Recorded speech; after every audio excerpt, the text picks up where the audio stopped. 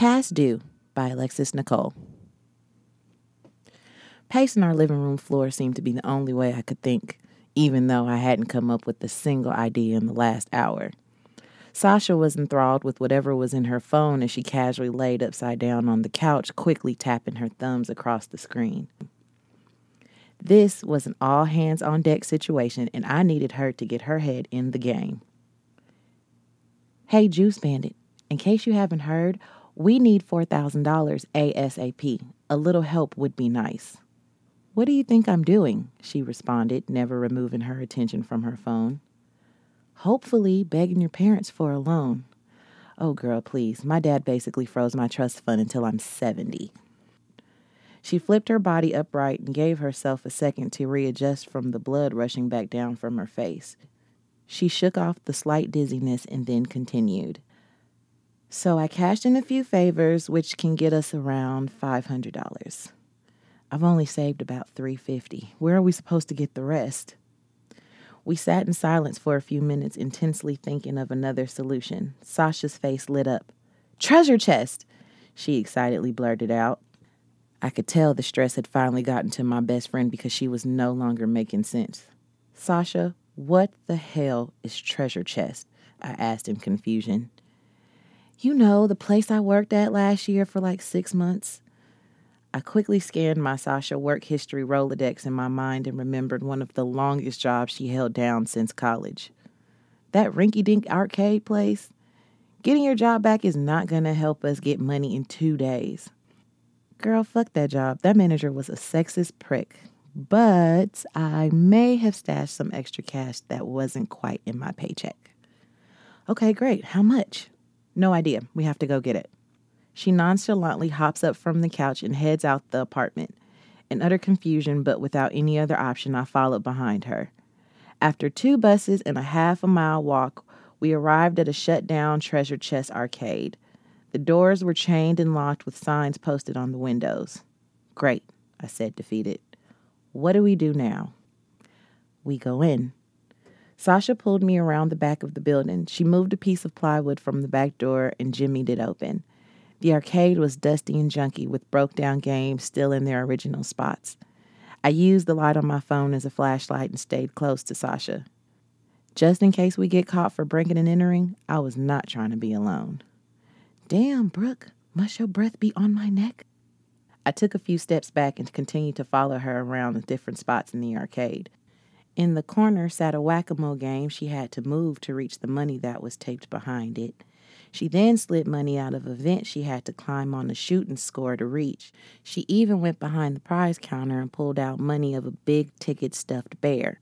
Now, what would have happened if a kid won that? Girl, bye. They set these machines up so nobody can win this stupid-ass bear. I counted all the money Sasha handed me, hoping to have enough to keep us in our apartment. To my disappointment, it was significantly less. This is only $500, Sash. You had me thinking we were good. Well, I could only hide so much without getting caught.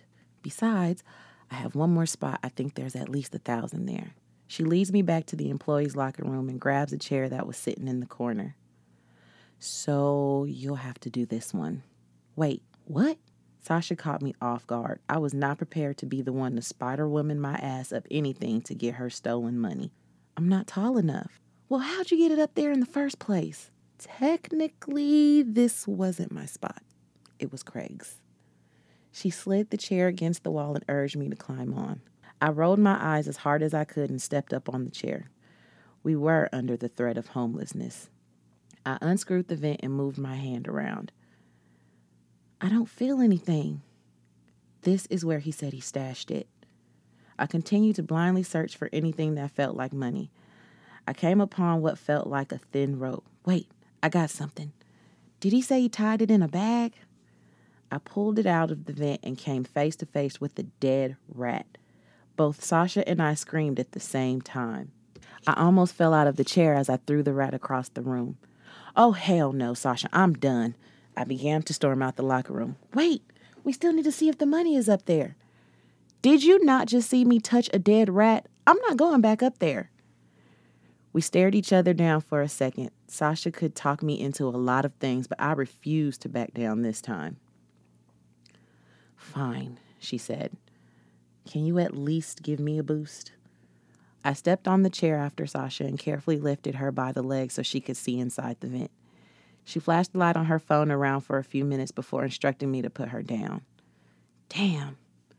He must have took it when he got fired. This was starting to be a failed mission.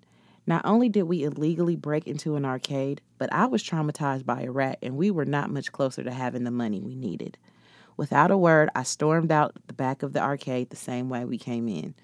I could hear Sasha trotting behind me trying to apologize. I'm sorry, Brooke. I promise we will think of something. What options do we have? I said, utterly exhausted.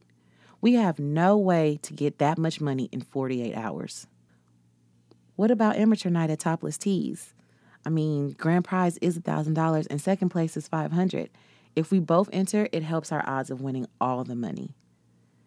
Never did I imagine my life would take such a turn to have to strip for rent money. This was the ultimate rock bottom. And what if we lose? Hell no, I'm not stripping. You better come up with something else. Sasha's phone buzzed, interrupting our little powwow. She stares at it for a minute, reading the text message displayed across her phone.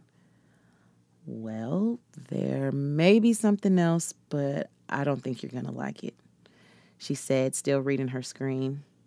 Worse than the stripping idea? If we get caught, yes, but it may get us the rest of the money. I thought long and hard about the day I just had and if any more of Sasha's shenanigans were worth this headache. I also thought about having to grovel back to my parents' house, and I was not ready to go back to a farm. I gave a deep sigh of defeat and rolled my eyes before I conceded. Fine, but this better work. Come on, we gotta meet somebody. An hour later, we ended up at